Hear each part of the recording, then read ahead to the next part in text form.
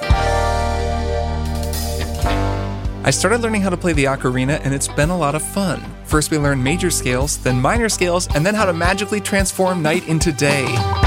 Welcome to Triple Click, where we bring the games to you. This week we're talking Zelda, going back to the series' roots and trying to figure out how a series so unafraid of radical change still somehow feels like it's steeped in tradition.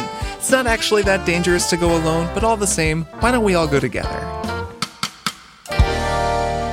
I'm Kirk Hamilton. I'm Maddie Myers. And I'm Jason Schreier. And hello! Hello! Hello, my friends. My video game discourse engaging in friends. It's nice to see both of you. Likewise. Is that what our names are in your cell phone? Like, yes, Maddie, that's the discourse, group. Video game discourse engaging in friend Myers. Yes, that's the Google group. That's what I've named it. It rolls off your tongue almost as much as Nintendo Switch OLED version. Oh, yes. It is. There's a parenthetical in there as well. That's a very important part of the branding. Well, welcome to all of our listeners as well. Thanks for listening to our show, and to everybody out there who is a Maximum Fun member and directly supports us making this show. Extra special thanks to all of you.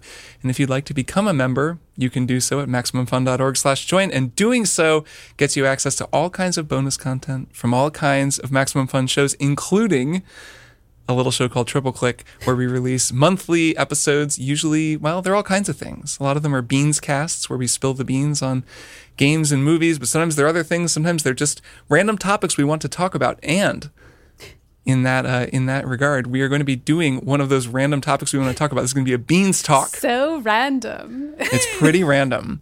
We're going to talk about, well, it's really up to you what we're going to talk about. So we're requesting emails. You can email us at tripleclick@maximumfun.org.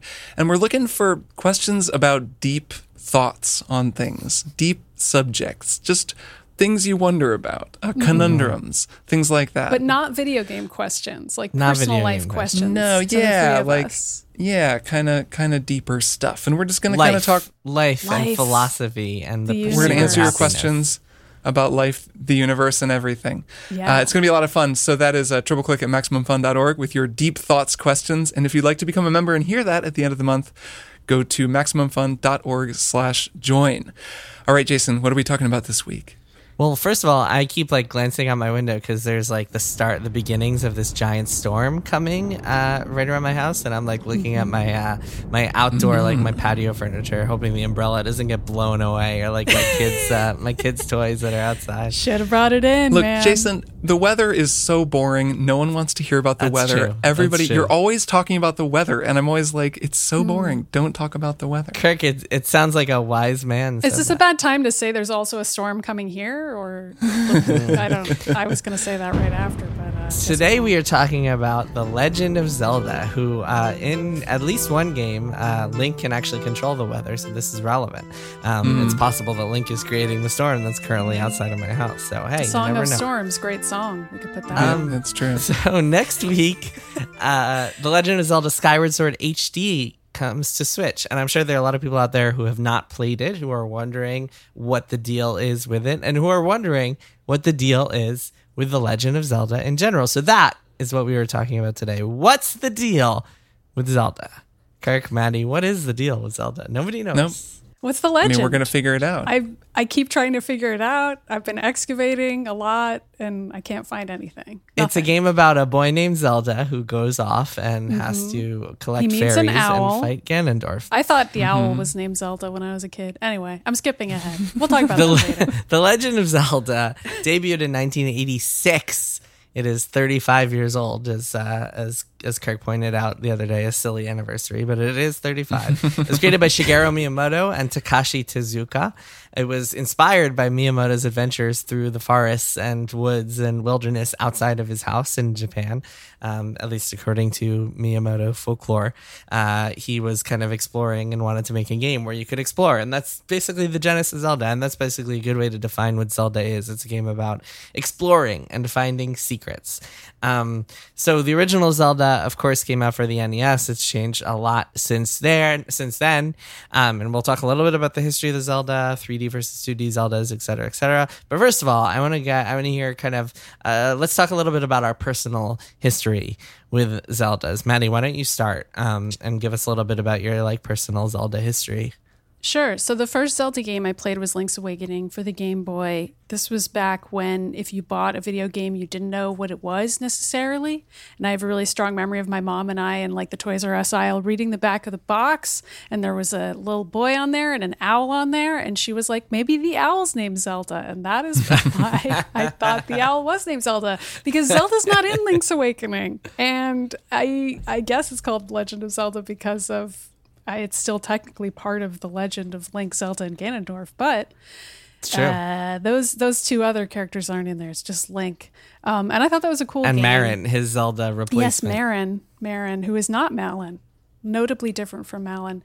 And I didn't have an N64 growing up, but I had some friends who did, so that's how I saw Ocarina of Time and Majora's Mask, etc. Got a GameCube later in life, played Wind Waker. I could go on and on, but that was my starting place with Zelda. Also, Princess Zelda was one of the first serious cosplays I sewed. Not the first cosplay I ever did, but it was the one where I was like, I'm going to really sew a Zelda dress. Nice. And so I did that in college. That was pretty fun. So nice. Yeah. So would you say Zelda, you're a pretty big fan of the Zelda series in general? I mean, yeah, I guess. It's not like top tier for me. I haven't played every single Zelda game, but I've played a lot of them and I think they're cool. I feel like where I started to fade on them is what we've mentioned many times on this show, which is the fact that you never get to play as Zelda in these games. And that's just kind of sad to me. I always wanted more for her in these games, but she does deserve better. She's a damsel in distress, damn it, and it's never going to change. It is what it is. It's her fate, and that's it for her, I guess. Too bad. Kirk, what about you? I played the very first Legend of Zelda. My neighbor had an NES, and he had the Top Gun video game, and he had Zelda.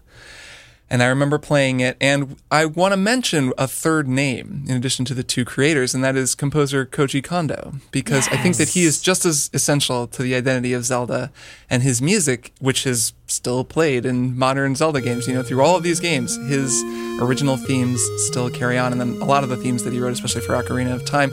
But even in that first Zelda, that Zelda theme, I remember hearing it and thinking, this game is good because of this music. I wasn't even playing the game, I don't think. It was just, this feels like I'm going on a grand adventure.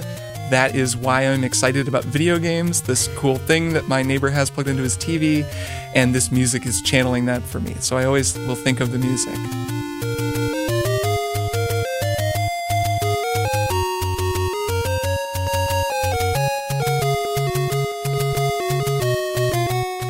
Did you know in 1986 when you were 5 years old, did you know you were going to be a musician growing up? Were you one of those kids? I don't know if I knew I was going to be a musician, but I knew I loved music, and I knew I liked that music. Yeah, I mean, did you know, you listen to music and you're like, oh, wait a minute, I listen to music differently than other kids do. I don't know. I don't know if I did or not. I can't really remember. It's a long time ago. I definitely was always taken with good music, though, and I was taken with the music of this game, so I liked that. I never had a Nintendo, so I never really got to play the game, and I do remember being kind of disappointed playing it since it was pretty hard and weird. I'd get to the controller finally and I would be like, oh, I don't know what I'm doing, and then I just sort of die to some crappy enemy and couldn't ever figure it out. I mean, yeah, all NES games were kind of like that. Right, but it was that promise of what the series eventually became, and I really do think it was a promise that it didn't fully achieve until 2017, where, this adventure that you really just can go on in this world that you can live inside of, and that was present even in that game all that time ago. And then I, sort of didn't have consoles and didn't play a lot of the games very substantively. I remember playing a roommate's copy of Wind Waker and getting kind of far in it. Maybe playing a roommate's copy of Ocarina of Time and getting a little ways into it, but never really making any progress. And then sort of returning to these games in the 2010s when I was a journalist. And then it was really Breath of the Wild was the one where that was so just the kind of game that I love, and it was so the promise of Zelda realized that was where I really fell in love with Zelda and, as a series. It's funny what you just said made me think that a really good name for a game would be A Legend of Zelda: A Roommate's Copy. It has a nice ring to it. So I am probably the most hardcore Zelda fan among the three of us because I've played pretty much every single game in the franchise, except for those weird CDI ones that were those graphical adventures that no Nintendo doesn't want to think about or remember today.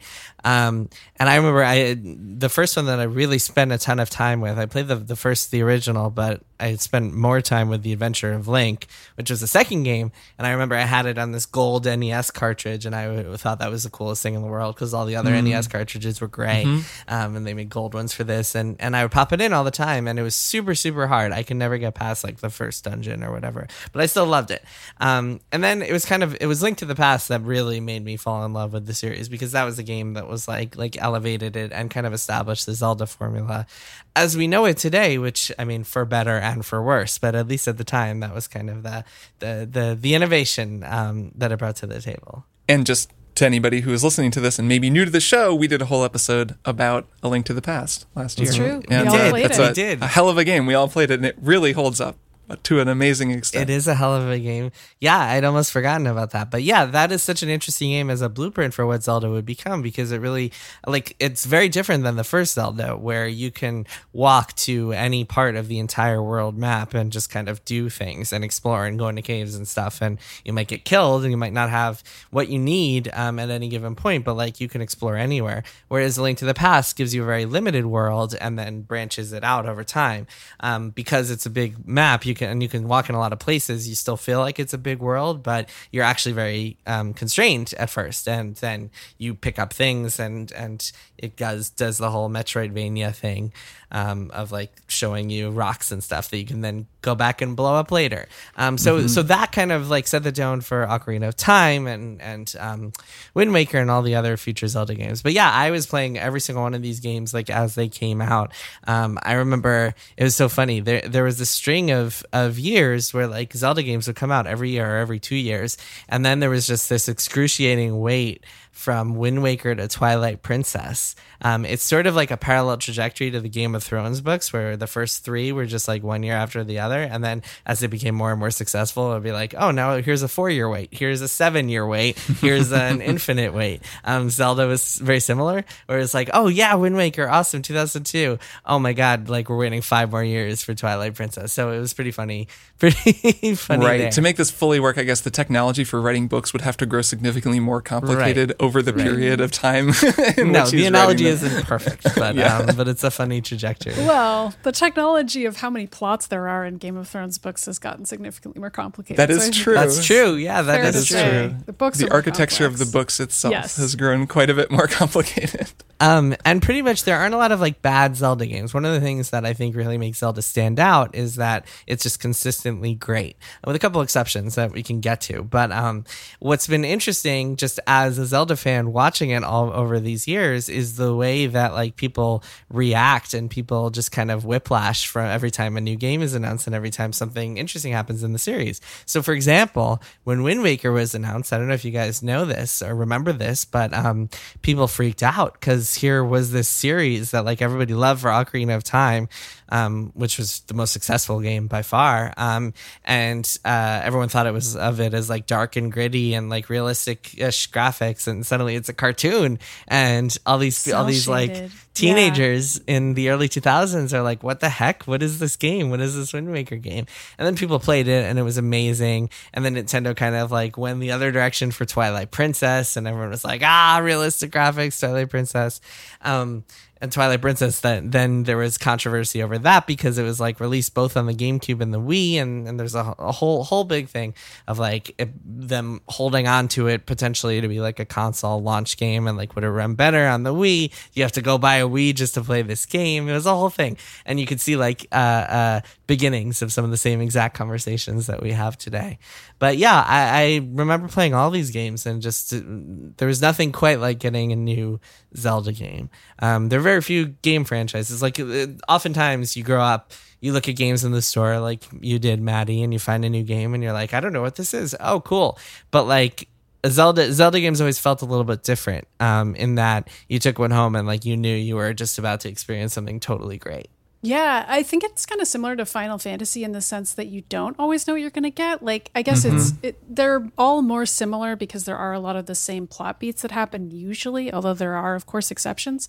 But I also remember there was some controversy about Twilight Princess because you spend a lot of time as a wolf in that game, and that was weird to people. And I thought Midna was the coolest ever, but I don't know that everybody thought Midna was the coolest ever. It's like just because Twilight Princess had something different than what is considered the Zelda game, which I guess is Ocarina of Time. Like anything that isn't identical to Ocarina of Time, people are like, well, what is this? Which is so strange because there are so many different kinds of Zelda games that there shouldn't really be one specific definition for what a Zelda game is. But I mean, you're more embedded in the fandom than I am, Jason. I'm sort of adjacent to these arguments. Well, so that's what's funny is that like one of the things that as just a Zelda fan who was playing them as they came out every few years, one of the things that you kind of like had to kind of suck up and deal with is the fact that, so one of the most exciting things to me in the new Zelda game was going into a dungeon, like seeing all the little hints at like what that dungeon's big special item would be, and then realizing, okay, I'm going to get that item. It's going to be awesome, and it's going to be super creative and innovative and cool. And then I'm going to do cool things with it, like magnet gloves or like a cane that summons bricks and stuff like that. But because Zelda so strictly followed certain tropes and certain recipes, it was always like, okay, before I get to all that cool stuff, I have to go through the 3 dungeons that'll give me the bombs and the bow and arrows and the hook shot, because those are always like the Zelda necessities, gotta have that. And so Maddie, to your point, I think they actually like despite there was always like on an aesthetic level, it was like, oh my god, what is this? It's not Zelda anymore, it's all cell shaded. Or like, what is this? Link's a wolf, this isn't Zelda anymore. But at the same time, they were sticking so close to tradition with the actual gameplay and the meat of the games that they really didn't do themselves many favors in that like the series started to feel stale after a while. And I think that's one of the reasons, obviously, Breath of the Wild really stood out to so many people, is because it broke with all those traditions. It's funny that there are these sort of codified traditions in the Zelda lineage, despite the fact that the consistent thing across all of these games is that each one is unafraid to change dramatically. Like when you look at them a little zoomed out, like I'm looking at this list that you made of all of the games. The minute they went from Ocarina of Time, which was this huge hit, I mean, like a revolutionary game that everyone was super into, and just, it was exactly like that. Felt, I think at the time, to people like Breath of the Wild, also felt like, oh my god, the first time Link rode on his horse across the title screen, it was this feeling of just, this is it, this is the magic, the thing that was always hinted at by that theme song, we're seeing it. And the reality of the game is maybe not that, but it's a wonderful game. And then they followed that up with Majora's Mask, and the fact that happened, and there was totally a backlash to Majora's Mask, that game is totally wild compared to Ocarina of Time. And that's just the template. I mean, it's always been this way. This like pendulum swings between, wildly different design ideas, even though I guess because of the things you're talking about, Jason, the bombs, the order in which you do things, the way that, they teach you things, the way the tutorials work. Because of that, people felt like there was this established identity that was being deviated from, even though looking at this list, I just see a huge list of all very interesting, all good, all very different games.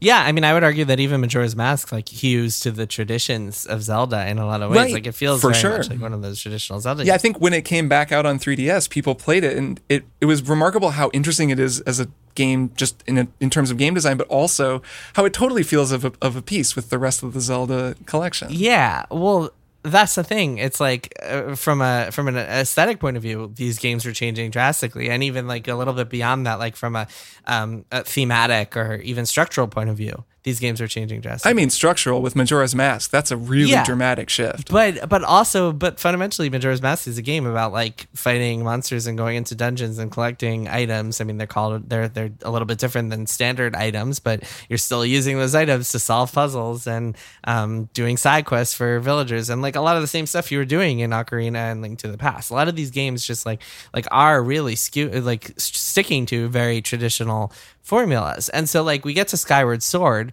which I want to talk a little bit about because that's a game we're all going to get to replay next week, and the three of us are definitely going to play it and do a triple play and get specifically into it. But that game is like the pinnacle of like games, the Zelda games that A, have like a 40-hour tutorial before you can actually play them, and B, like throw so many just traditional Zelda-isms at you before they get to the good parts. like I believe this is, I'm speaking off the cuff here, so I don't remember if this is exactly right, but I believe the first dungeon in the game is like you got a boomerang, like just like the first dungeon in so many other Zelda games. And it's not for 6, 7, 8 dungeons before you're getting like really cool, interesting items. Like there's a double hook shot in Skyward Sword, which is wild and a lot of fun to play with. But like it takes a while before you get to the real meat of the stuff, and I think that's really interesting. That's a series that is like in some ways known for being so innovative and wild is also so traditional in so many ways. Yeah, I feel like that's maybe part of why Skyward Sword has become more of a cult favorite than not. I mean, like there are many things about it that people hated. The motion controls, people complain about. The excessive tutorializing, people complain about. But there's also this vocal contingent of people who are sort of like Star Wars prequels people who are super into the lore of Skyward Sword and are like, well, it's slightly different. The villain isn't Ganondorf. He's like Ganon adjacent. And like there are all these other plot reveals in Skyward Sword that are cool. So like because it feels so like handholdy and also by the books, and like you're gonna get the boomerang, you're gonna get all these same items, like Zelda's still wearing a dress, like everything looks like a Zelda game if you cross your eyes, that people will then seize upon any new information in it and be like, this is why this is the Zelda game for me. This is the special Zelda that I'm going to hold up, which I guess I could say is true of all of these other ones, where if you meet somebody who's like super into Majora's Mask or whatever, it's because it's different. Like the things they're into are the things about it that make it different from every other Zelda game. Or whatever, Wind Waker people are into the cell shaded stuff and the specific look of that game or the sailing. And that's just, I don't know, that I'm curious to actually play Skyward Sword and give it a chance, because I'm like, do those people have a point? Is there actually something cool buried in that game that I just never got to because I got bored by it? But I don't know. I guess I'm going to find out. Did you beat it, Jason? You must have.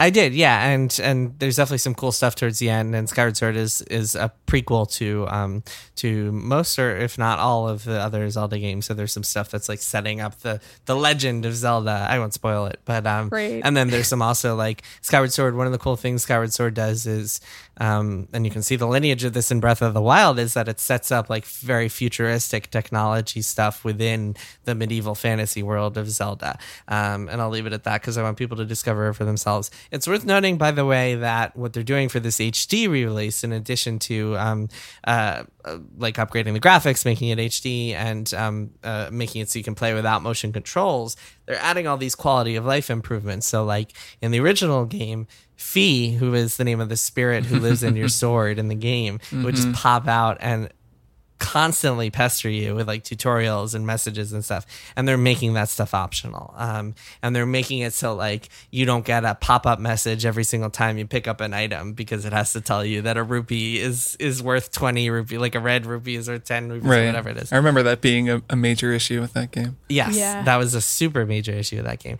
And so they are doing some things that'll make it feel less tedious, which I think will make it more accessible to folks. But Maddie, it's funny you say cult classic, because the game sold a bazillion copies and like was beloved and like critically acclaimed. All these games are. Yeah, but it doesn't have that reputation though. You know what I mean? Right. That's the thing. Well, so some Skyward Sword is kind of perceived as the game that was like, that made people look around and be like, all right, enough of the Zelda formula already. Yeah. Even though it was critically acclaimed, people were just like, all right, we're kind of sick of this. And Skyward Sword led to 2 years later, Eiji Aonuma and the Zelda team released A Link Between Worlds for the 3DS, which really was kind of like an Breath of the Wild in a lot of ways, because while it was a direct sequel to Link to the Past and like set in that same world, what it did was, instead of making you do dungeons in a linear order, it gave you a big shop and you could buy items and you just needed one per dungeon and you could take them on in any order. And so that really just like broke the rules in a way that allowed Breath of the Wild to be created in the first place. And this is all as a result, I think, of Skyward Sword. Like Aonuma and crew looking around and saying, all right, we want to do something completely different with this series now. Yeah, I could understand looking at Skyward Sword in retrospect, despite the fact that it was definitely a game that was just sort of made to review well. It was a new 3D Zelda. It looked great. It sounded great. It had amazing music. It was a very charming game. And then in hindsight, especially if you were someone who made Zelda games, I could see looking at it and saying, all those people who have complained about bloat and the way that this game is just kind of feels too big by 30%, and probably a lot of people didn't finish it. I could see them looking at it and thinking, okay, I think maybe it really is time to shake this up. And then, I mean, A Link Between Worlds had to be a really creatively fulfilling project for the people who worked on it. I just have to imagine. Like, there's just a spark in that game. I love A Link Between Worlds. It's one of my favorite games, but I mean, it's one of my favorite Zelda games. And there's just so much, they're having so much fun with the way that it was designed. Not like putting aside the whole dungeon design, like being able to buy upgrades, which is actually not something I cared about or even noticed. I mean, I noticed it. I could tell it was different, but it was just a delightful game. Like the gimmick of it, the 2D thing where you go into the wall and you can like sneak around. That was so clever and so cool. So much cooler than anything in Skyward Sword. Like, that was kind of the thing to me about Skyward Sword, and obviously, like, we'll talk about this more in a couple of weeks, but it struck me as a game that didn't actually have a big new idea the way that some Zelda games, not all Zelda games, but some Zelda games do. The motion controls and the sword fighting were touted as this big deal, but in practice, are they really? I don't know. Like, I remember playing that and not being that impressed. It didn't really work. I mean, I remember Twilight Princess tried to do motion controls, which, like, you can do a little bit of the sword fighting in Twilight Princess, but it didn't quite work. Maybe just because it was a launch title and it was also launching simultaneously on the GameCube. But I do remember in that era, motion controls were such a huge deal that I, like, I gave it the old college try with Twilight Princess and like tried to kind of do some sword fighting, and it really didn't work. And Skyward Sword, like I'm pretty sure like the E3 booth or whatever had like a big picture of like the motion controls on the wall. Like I have a memory of that image, and like that was how they sold it. And I'm just guessing that at the time, that idea of doing sword fighting motion controls but doing them well was the promise internally that they were trying to keep, just building on Twilight Princess, which of course didn't work, and now we've all accepted that motion controls for swords are bad. Well, hold on. So it actually does work pretty well. So what happened with Skyward Sword was Skyward Sword required an accessory called the Wii Motion Plus that basically improved the sensitivity of your Wii remote in a way that, so there was technology there that wasn't even possible with Twilight Princess. And they're like some fascinating boss fights where you have to be like mastering like the diagonal swings and the horizontal swings, and it's really interesting. I think you guys will be actually kind of surprised at how much the motion controls play into it when you play the HD version, because now you're going to use the joystick instead if you're playing on the Switch, like in handheld mode or whatever. And yeah, I mean, I'm very curious to see how that comes off, but actually the motion controls, from what I remember playing it when it came out, were like the most interesting thing in that game. I'll be curious. I don't think that that's wrong. I think that maybe they were the most interesting thing in the game, and that's maybe the issue with the game's legacy, because I don't really think of them when I think of the game. I just think you're cruising around the world, you're going to dungeons, you're doing the Legend of Zelda thing, and that's kind of all there is. It's just, it looks this certain way, it sounds a certain way, but there's kind of nothing remarkable about it. Where when I then think about A Link Between Worlds, you know, there's this whole new mechanic that's really remarkable and like really factors into boss fights and puzzles and all kinds of things. They've built the whole game around it in a way that just, it sticks in my memory a lot more strongly than the motion controls did. Yeah. Well, one of the interesting things about the Zelda franchise in general is that so much of it has been built to serve hardware. Starting with I mean, I guess you could go all the way back to the NES if you wanted to, but like Twilight Princess or the Wii, the DS games, Phantom Hourglass, and Spirit Tracks, which are not my favorites, but those use touch controls and only touch controls. You can't like use any buttons. You have to use your stylus, which is why they're not my favorite. Was Phantom Hourglass the one where you had to breathe into your 3DS as well? I remember there was you one had like to that, use the mic to do like, blow on stuff. Blow out candles, maybe? Yeah. I think they both do it. With Spirit Tracks, there was a whistle you could blow like by like blowing into them. Right, yeah. It's a little much.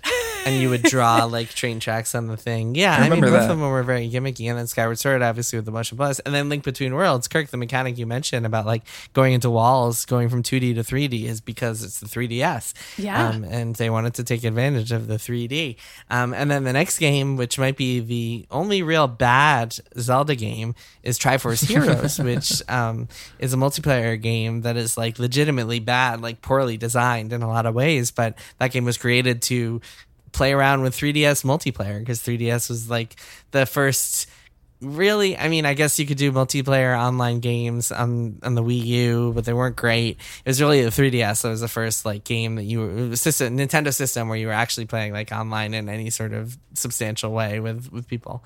And so they wanted to mess around with that with Triforce Heroes. Yeah, I didn't play this. It's funny to even imagine that, given how bad Nintendo seems to be at multiplayer. I guess was the idea that you would be playing with people in real life a little bit more than you'd be playing with them on the internet.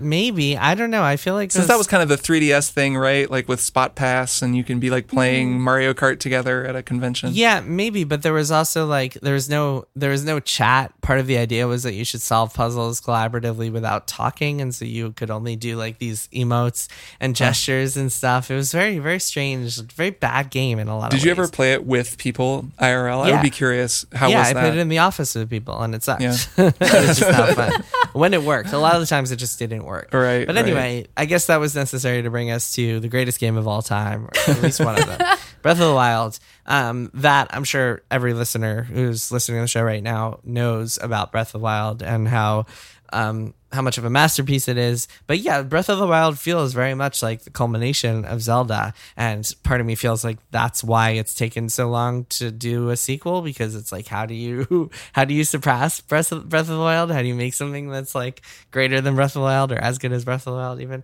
But yes, Breath of the Wild is very much, to your point, Kirk, like Zelda 1 sets the template, sets the blueprint. Ocarina of Time is like, okay, cool, we got a little house here. Breath of the Wild is, all right, here's your fucking mansion.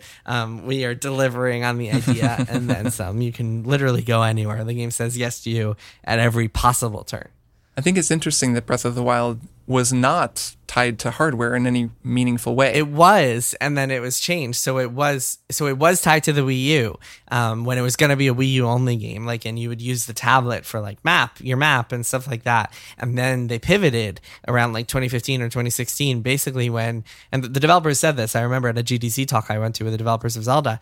They said basically they got an email from Onuma being like, so we're going to be on the NX too. And they're all like, what? And so they had to scrap all those features. But yeah, finish what you were saying. Yeah, didn't hurt the game. I mean, the one thing with the Switch that was Switch specific was that it was very cool to be playing a game of that scope and that grandeur, and then just be able to pop it in your bag and take it with you to GDC, actually, where I think we saw that talk like that same year.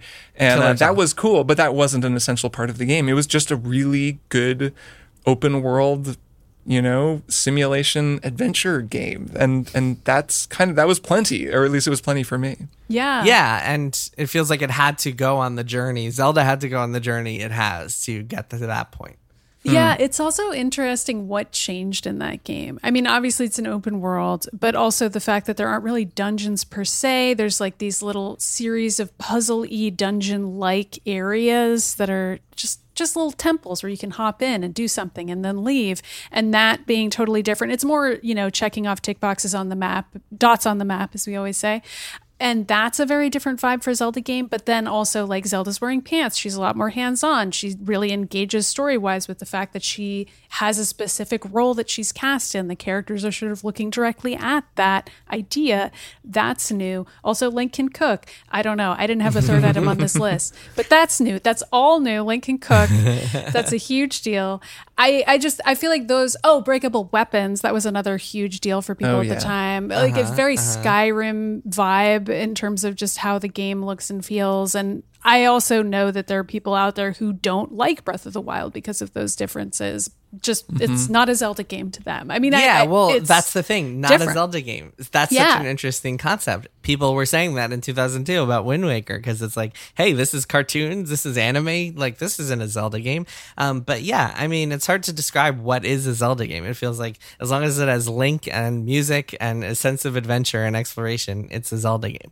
But but Breath of the Wild breaks with tradition so drastically and is like so unlike any of the kind of Link to the Past lineage games that it's hard to know what to make of it other than being like, wow, this is phenomenal. Yeah, I mean, it's good in so many ways. That is true about Zelda, Maddie. I feel like Zelda is kind of the protagonist of Breath of the Wild. She has an arc anyways where it doesn't really feel like Link really does. I mean, he kind of does. An arc in the past, she's kind of asleep the whole time, but yeah. No, I know, but the whole story is told in the past. Like, I mean, Link's arc in the present is he gets a bunch of stuff and gets more hearts and then, like, fights the boss. Yeah, but, you're always getting more hearts. I feel like she also is a pretty prominent character in Ocarina of Time. So, like, that similarity, at least for people who like the stories of these games, is like, oh, this is a character who has an arc and, like, motivations and is kind of doing their own specific thing in this game again. And then you're still the Cypher character. Like, the fact that Link is the quote-unquote main character is sort of irrelevant. It's more like he's just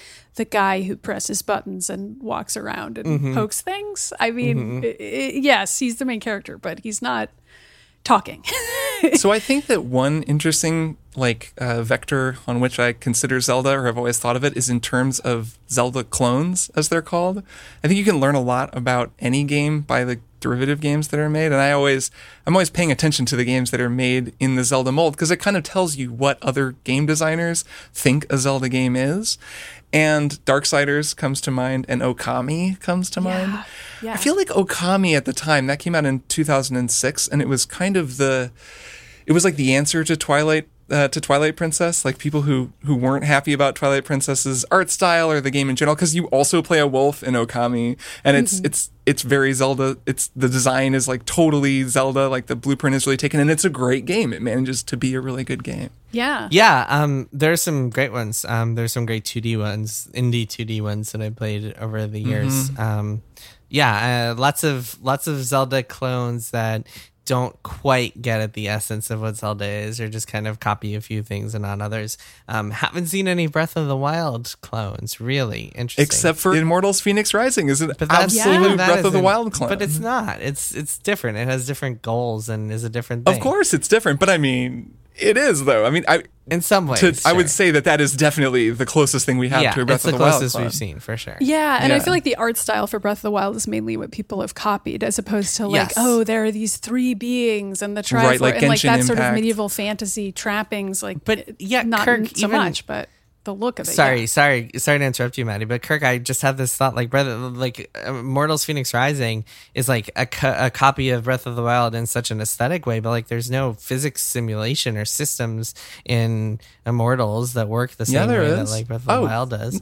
There absolutely is. You're not like cutting down trees and using them to turn into logs and getting struck by lightning and then like turning them into like there's none of that stuff. Yeah, you're doing all these physics puzzles, and they feel like the shrines that you go in to solve puzzles in feel just like the shrines. But that's different. That's different than like, okay, I'm on this like in this icy area. Don't agree, but I don't know. I mean, all right, whatever. I think that I think there's one other thing that I do just want to mention, because we've talked about these games so much on this podcast, is that I think there's also a direct line from Zelda to the Souls games, and that it's interesting that Darksiders, which began as a straight up Zelda clone, and then it kind of transitioned, and I think it's Darksiders 3 is a Dark Souls clone instead.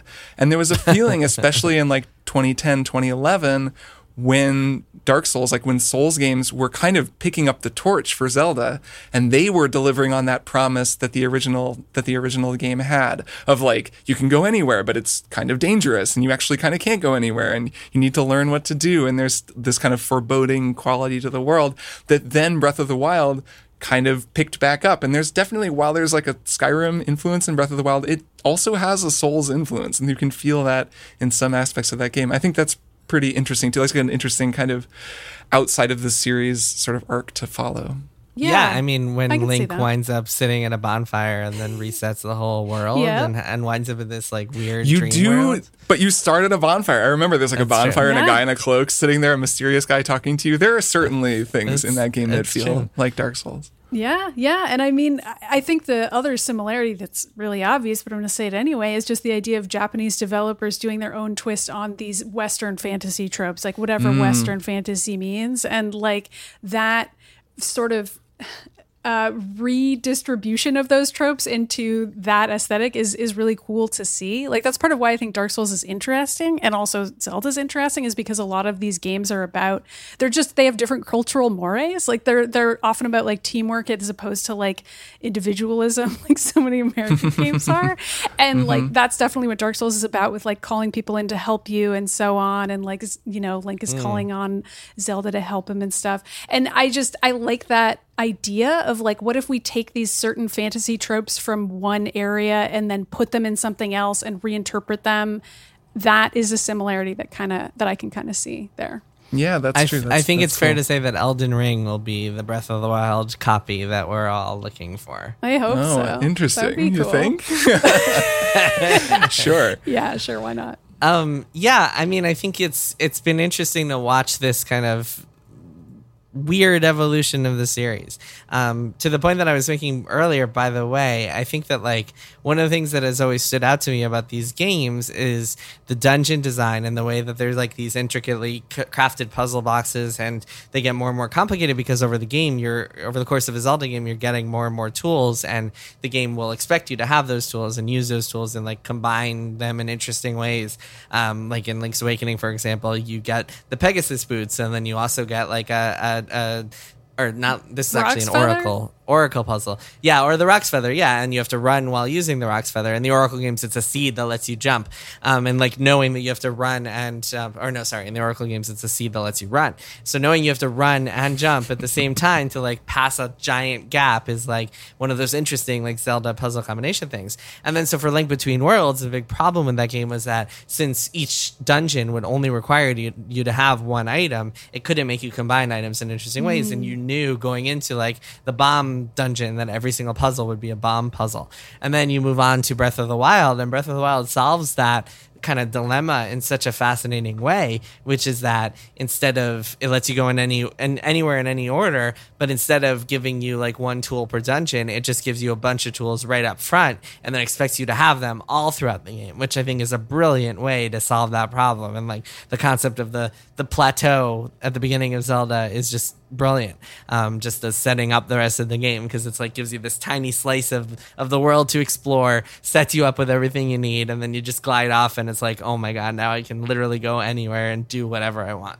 Yeah, that's well put. That's really true. That's kind of the biggest difference with Breath of the Wild, is that it truly is a game about freedom, where none of the other ones feel all that free. It's always a series of constrained challenges within these very strictly established parameters that you're solving. That was actually kind of why I was never as drawn to them, back in the 2000s or whenever, the 90s, just because I liked, I would play like Elder Scrolls games on PC, like the old ones, and I really liked those games where you could just walk around and do anything. The freedom, and it always felt kind of like, it was kind of how I thought of console games in general, because I didn't really have a console and I always felt like, oh, they're kind of really rigid. You can only do like certain things. You don't have the freedom that you had at the same time in some PC games. So playing a Zelda game where they really just remove that structure, just the way that you described, was really cool. And that is, I think, at the heart of why I like playing Breath of the Wild. Yeah, but you do lose something, because I feel like there is something to be said. There is some value to like having that dungeon where of course, the developer knows where you are, and like you have this tight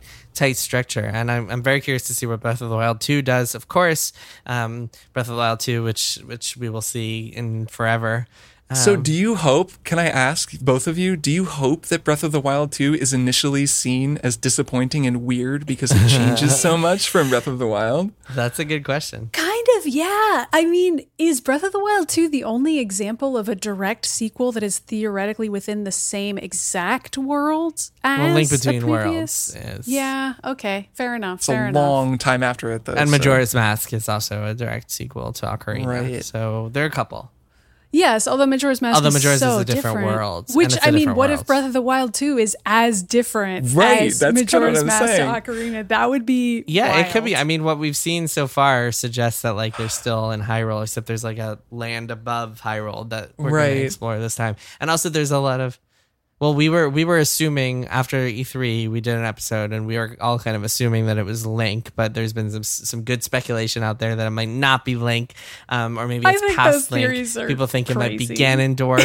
Well, because his hair looks different; it's like longer hair. So it's who Link. knows? Time skip, Avengers style, 5 years later.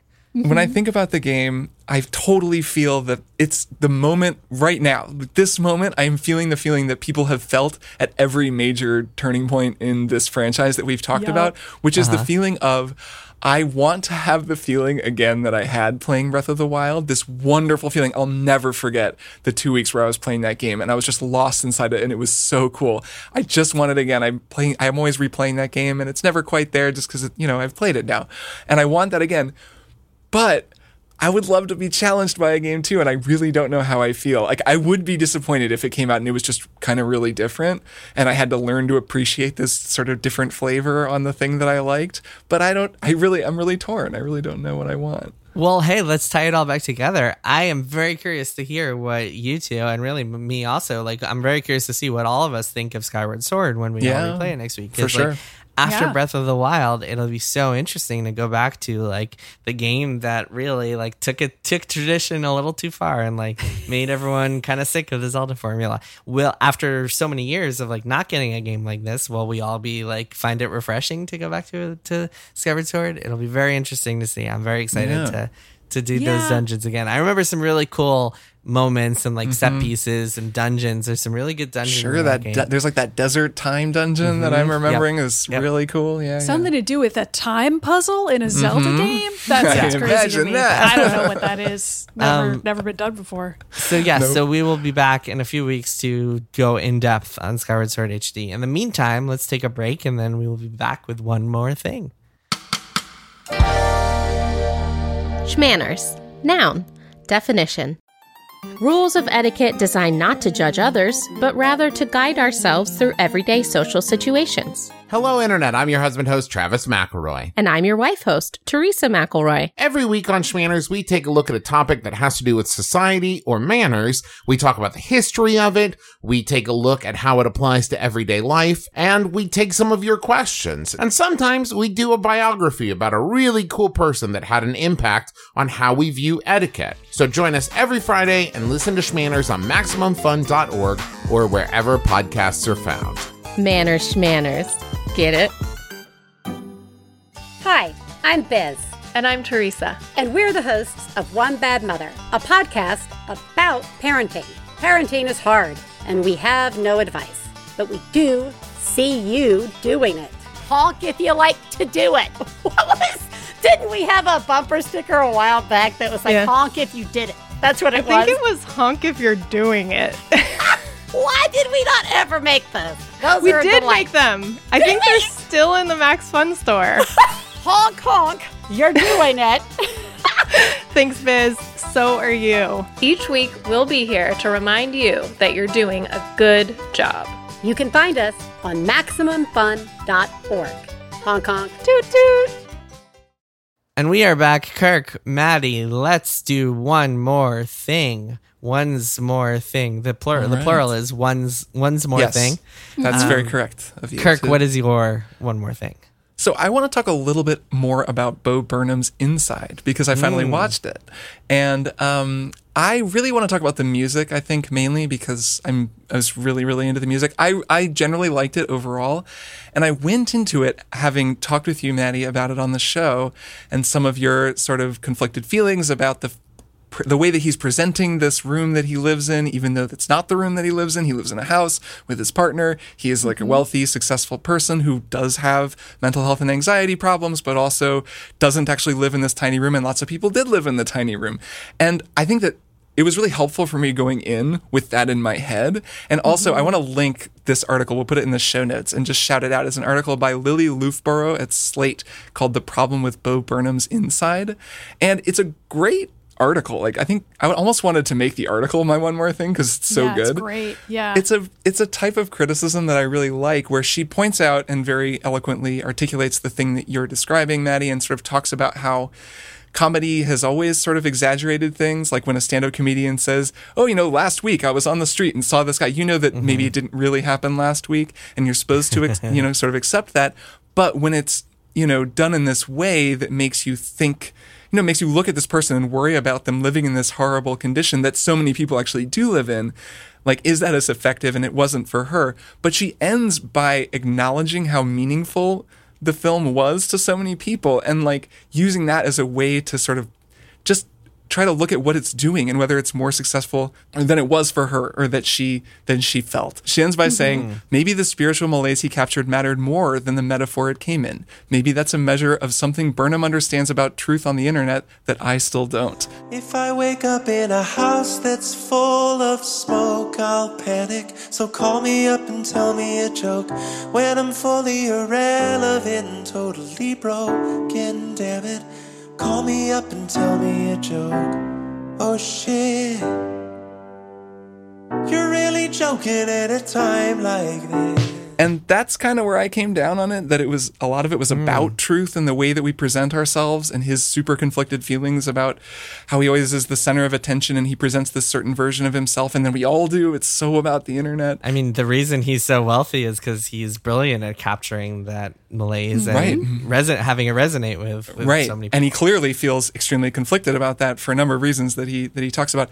So I thought it was good. There were some songs they could have cut. It was maybe a little bit long, but musically, I thought it was just really great. I'm so impressed by him. Holy shit. Like, I had never really heard his stand-up stuff, but like the number of disciplines. He's written a lot of other songs you might like, just as an aside. But go on. For sure. Yeah, and I've listened to some of it, but I wasn't familiar before watching this. And just, I mean, the music is great. He's a great singer. He just writes really good songs, but he's just like the lighting, the cinematography, the editing, the whole thing. I was just blown away by the chops on display, and I'm always kind of a sucker for that kind of thing. So I really liked it. I think his voice, the way he uses his voice is incredible. He used auto-tune so well to get that certain sound. Be scared, don't be shy, come on in, the water's fine. You say the ocean's rising like I give a shit. You say the whole world's ending, honey, it already did. You're not gonna slow it, heaven knows you tried. Got it good, now get inside. We're going to go where everybody. Or he'll like do the Twitch streamer voice. He sounds like a Twitch streamer, perfectly doing it. I enjoyed that part.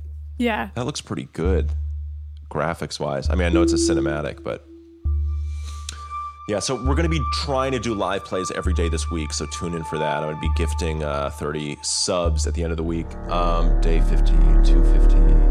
All right. So this dude's been in here for a while. So is this like an escape the room, or okay? So I can cry. So he's not happy about being in this room. I like the music. The music is actually nice on this. And then the like brand influencer voice, and he's like changes his voice. He really modulates very carefully, and it's just, I was really impressed by that. And the song I want to shout out is the Jeff Bezos song, because it's probably the best song on the whole soundtrack, because I've been listening to the soundtrack. There are two Jeff Bezos songs. Yeah, but one Bezos 1 and Bezos 2, which when taken together, it's probably the funniest Jeff Bezos joke I've ever heard. CEO, entrepreneur, born in 1964, Jeffrey Bezos. The whole song is like, it's like, what if we were all just cheering for Jeff Bezos? Because we're all in this horrible competition together, this capitalist death march. And this one guy is like gonna win, and we're all like, go Jeffrey, you can do it. Look at where you came from, look at you now. Zuckerberg and Gates and Buffett, amateurs can fucking suck it. Fuck their wives, drink their blood. Come on, Jeff, get 'em! It's so ridiculous and perfect, and that was probably the hardest I laughed in the entire thing. So I really liked it. I also really liked that angle of appreciating it and criticizing it, and just thought it was cool. So if people haven't watched it yet, I guess everybody probably has now, but I thought I would just say that I thought the music was really good. It is good. Good stuff. Maddie, what's your one more thing? Okay, so you two might remember that I never beat Hollow Knight, even though we talk about Hollow Knight. I do remember. I'd say every other day of our lives we talk about Hollow Knight. But I never actually beat it. And I was playing it on the Switch, and I actually played it in handheld mode a lot when I was playing it on the Switch. I would just play it during breaks at work or whatever, going around town. Remember going around town? I do. I used to do that. And that I don't think is the ideal way to play it. And I never beat it. It's really hard. And I started feeling like if I was going to take Hollow Knight seriously, I would need to dock my Switch and really like actually give a shit about it. And I just never did that. But time has passed. I have since gotten a new monitor, which I talked about ages and ages ago. It's not really new anymore. It's still new to me. And I have decided that I'm going to play Hollow Knight on PC. So I've started doing that with my 144 hertz monitor. Nice. Frame rate's high, baby. It looks crisp as hell. I'm playing it on a controller on my new monitor. It's so much easier. It's so much easier now. And I'm loving it. And I don't know if I'm going to beat it this time, but I'm really enjoying it. And part of why I started playing it is because I was also playing this other Switch game, Ender Lilies, which we'll maybe talk about next week. And that is sort of a Metroidvania. It has a similar like look to Hollow Knight. I mean, that's kind of a weird thing to say. No, it does, though, because I think. it has a different, it's like an anime style. You're playing a little girl in a dark world, but you're still like a white figure in a dark world. Yes. And I kept playing that on my Switch and being like, I just really want to play Hollow Knight right now. So then I did. And it's been awesome. Yeah. So I made Such it a good to, game. I'm not Such a very perfect far. game. I made it to Green Path. I think that's what it's called, Green Path. Yeah. And I'll see how far I get. And I'll probably just go back to playing Dark Souls again. But yeah, maybe I'll beat it. Yeah, I'm very curious because, like, for me at least, one of the big appeals to that game for me was that you could pick it up anywhere. So I'm curious to see if you stick with it. It's certainly on an PC. appeal, yes. But that frame rate, though. Yeah, I'm with you. So I played it on Switch, but almost entirely docked. I remember I modded my Switch Pro controller with tape to make the D-pad actually work in a way that it needed to. And that really helped. But I've played it a little on PC, and I prefer it. I think it's much easier on a big screen, so I totally agree. And I will say that get the upgrade at the Mantis Village, because I recently replayed it. If people remember, I got all the way through the whole game. And that's really the moment. It's like Green Path, and then right after that, you'll kind of go through Fungal Waste and like Mantis. This isn't spoilers. There's like 2 upgrades you get after that, and that's really where, if it's going to click, that's where it clicks. Like where you're like, oh, you get some traversal stuff that lets you do some cool shit. And I hope you get there because I just want everyone to play Hollow Knight. Yeah, how far did you get the first time, Maddie? I don't remember. And even replaying it now, I'm like, I don't remember any of this. So it's like, well, who that's knows? great. Oh, man, I mean, you're going to really dig it, I bet. I thought I got past Hornet before, Yeah. but Green Path doesn't look familiar to me at all. So my brain doesn't work and I have no memory. So don't take that as a sign that I didn't get past Hornet the first time. I probably did. It's just that I have no memory of anything I've ever done. But regardless, I mean, if you didn't get that far, you're really in for a treat if you stick with it. So hopefully you do. Yeah. And I bet you'll really dig it if you do. Yeah, and if you it's a cool follow game. Kirk's advice. Because Kirk is right. Like, there's certain points where you get like traversal mechanics and it's like, it really unlocks for you. Yeah, it's also like the game doesn't have to be that hard if you don't want it to be, because it does the Dark Souls thing where you can just kind of like keep getting more health and, tricking out your build with, they're not called relics. They're called relics in Ender Lilies. Charms. They're called charms in Hollow Knight. You can just get certain charms that make it easier for you. So I don't know. It's not so bad. Nice. I like that. I wish you luck. I hope you stick with it. Cool. So my one more thing. I really think I should just read every single Stephen King book because I've never picked up a Stephen King book that I have not enjoyed. And then listen to Just King Things. To Just the King podcast I Things. was telling you about. They're doing Cujo right now. I'm listening to their Cujo episode. It's a good great. show. Nice. I read a lot of them, but not. I mean, obviously, I don't think anyone could possibly read every single. Stephen those King guys book, are gonna. but, Well, yeah, I guess that's true. Cameron and Michael are going to on their podcast, Just King Things. They didn't pay us for this. They should. They didn't. Over the weekend, I just read Joyland, which is an excellent short book, kind of in the same style as that other book, his newest book, Later, which I mentioned a few weeks ago as my one more thing. And it's really good. It's like about a kid who like winds up working at this amusement park and like immersing himself in the carny lifestyle. And then there's some interesting stuff and a really bad breakup and some supernatural stuff, of course, and some murder because it's Stephen King. And it's just a really, really great story. And I just want to give a shout out to, I don't know if you guys are aware of this, but did you know that in your city right now, there is a building where you could go and it's full of books and you can just take them for free. And all you have to do is give them back after a few weeks, but you can just take them. You know what's really wild is that there's also just a website that building runs where I can go and they'll just give me Kindle books for free. It's pretty cool. Or audiobooks. Also, they'll give you audiobooks. Yeah, if you read digitally. I'm a physical reader, I gotta say. I prefer physical copies, but if you're a Kindle reader, then yeah, you can just get them without Or even an thinking audiobook about listener. Your library will give you audiobooks. That's true, they will. But yeah, libraries are amazing. I didn't even realize my wife and I mentioned this before, but a while back we moved to the suburbs and so joined the library around here. And I didn't even realize that nowadays they let you take out like up to 50 books at once, which is very helpful when you have a toddler and you're taking out a bunch of children's books. So we could snag like 30 kids books at once, which is amazing because my toddler's obsessed with books and like all she wants to do all day is read Though them. I will say, speaking of Stephen King and libraries, you want to return those books on time because otherwise they'll send the library policeman after you. Is that a Stephen King book? Yeah, it's a short story or like a novella. It's kind of a weird one actually. Yes.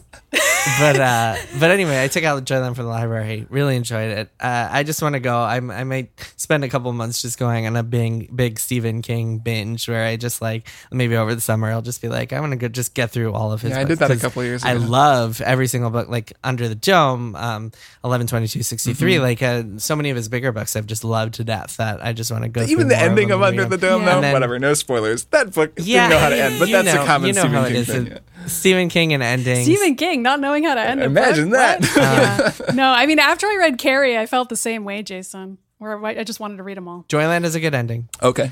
And Kirk, I know that you are very big into The Dark Tower, which maybe I will finally start reading. Read the first 4 books. Just the first I don't know. one. Read the whole thing, I guess. Isn't there like a director's cut of The Dark Tower that's like also hotly debated? I feel like that's a thing. Am I crazy? Yeah. I don't know. Like, didn't it get re-released, or is that a different Stephen King book that got re-released? The Stand got The re-released Stand. with the director's There's cut. a longer The Stand has Stand. it's like a bigger version with like edited scenes like put in and stuff like that. Yeah, the uncut one that came out with the TV miniseries. Anyway, just a big, I just want to shout out because like I feel like there are people out there who don't know the library exists or like don't even think about it as like a potential resource. But libraries are awesome. They're amazing. Go support your local library. Yes. You just go get books for free. It's amazing. Anyway. Co-sign. I love our books podcast. It's so great. It is. I love Yes. it. It is. Yes. Brought to you by your library. Okay, cool. So that is it for this week's episode. Kirk, Maddie, I will see you both next week. Yeah, see you next week. Bye. Triple Click is produced by Jason Schreier, Maddie Myers, and me, Kirk Hamilton. I edit and mix the show and also wrote our theme music. Our show art is by Tom DJ. Some of the games and products we talked about on this episode may have been sent to us for free for review consideration. You can find a link to our ethics policy in the show notes. Triple Click is a proud member of the Maximum Fun Podcast Network, and if you like our show, we hope you'll consider supporting us by becoming a member at MaximumFun.org/join. Find us on Twitter at TripleClickPod, send email to tripleclick@MaximumFun.org, and find a link to our Discord in the show notes. Thanks for listening. See you next time.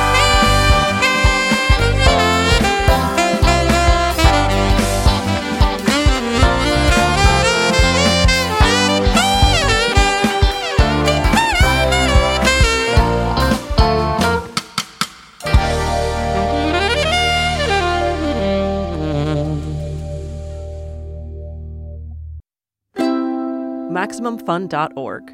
Comedy and culture. Artist owned. Audience supported.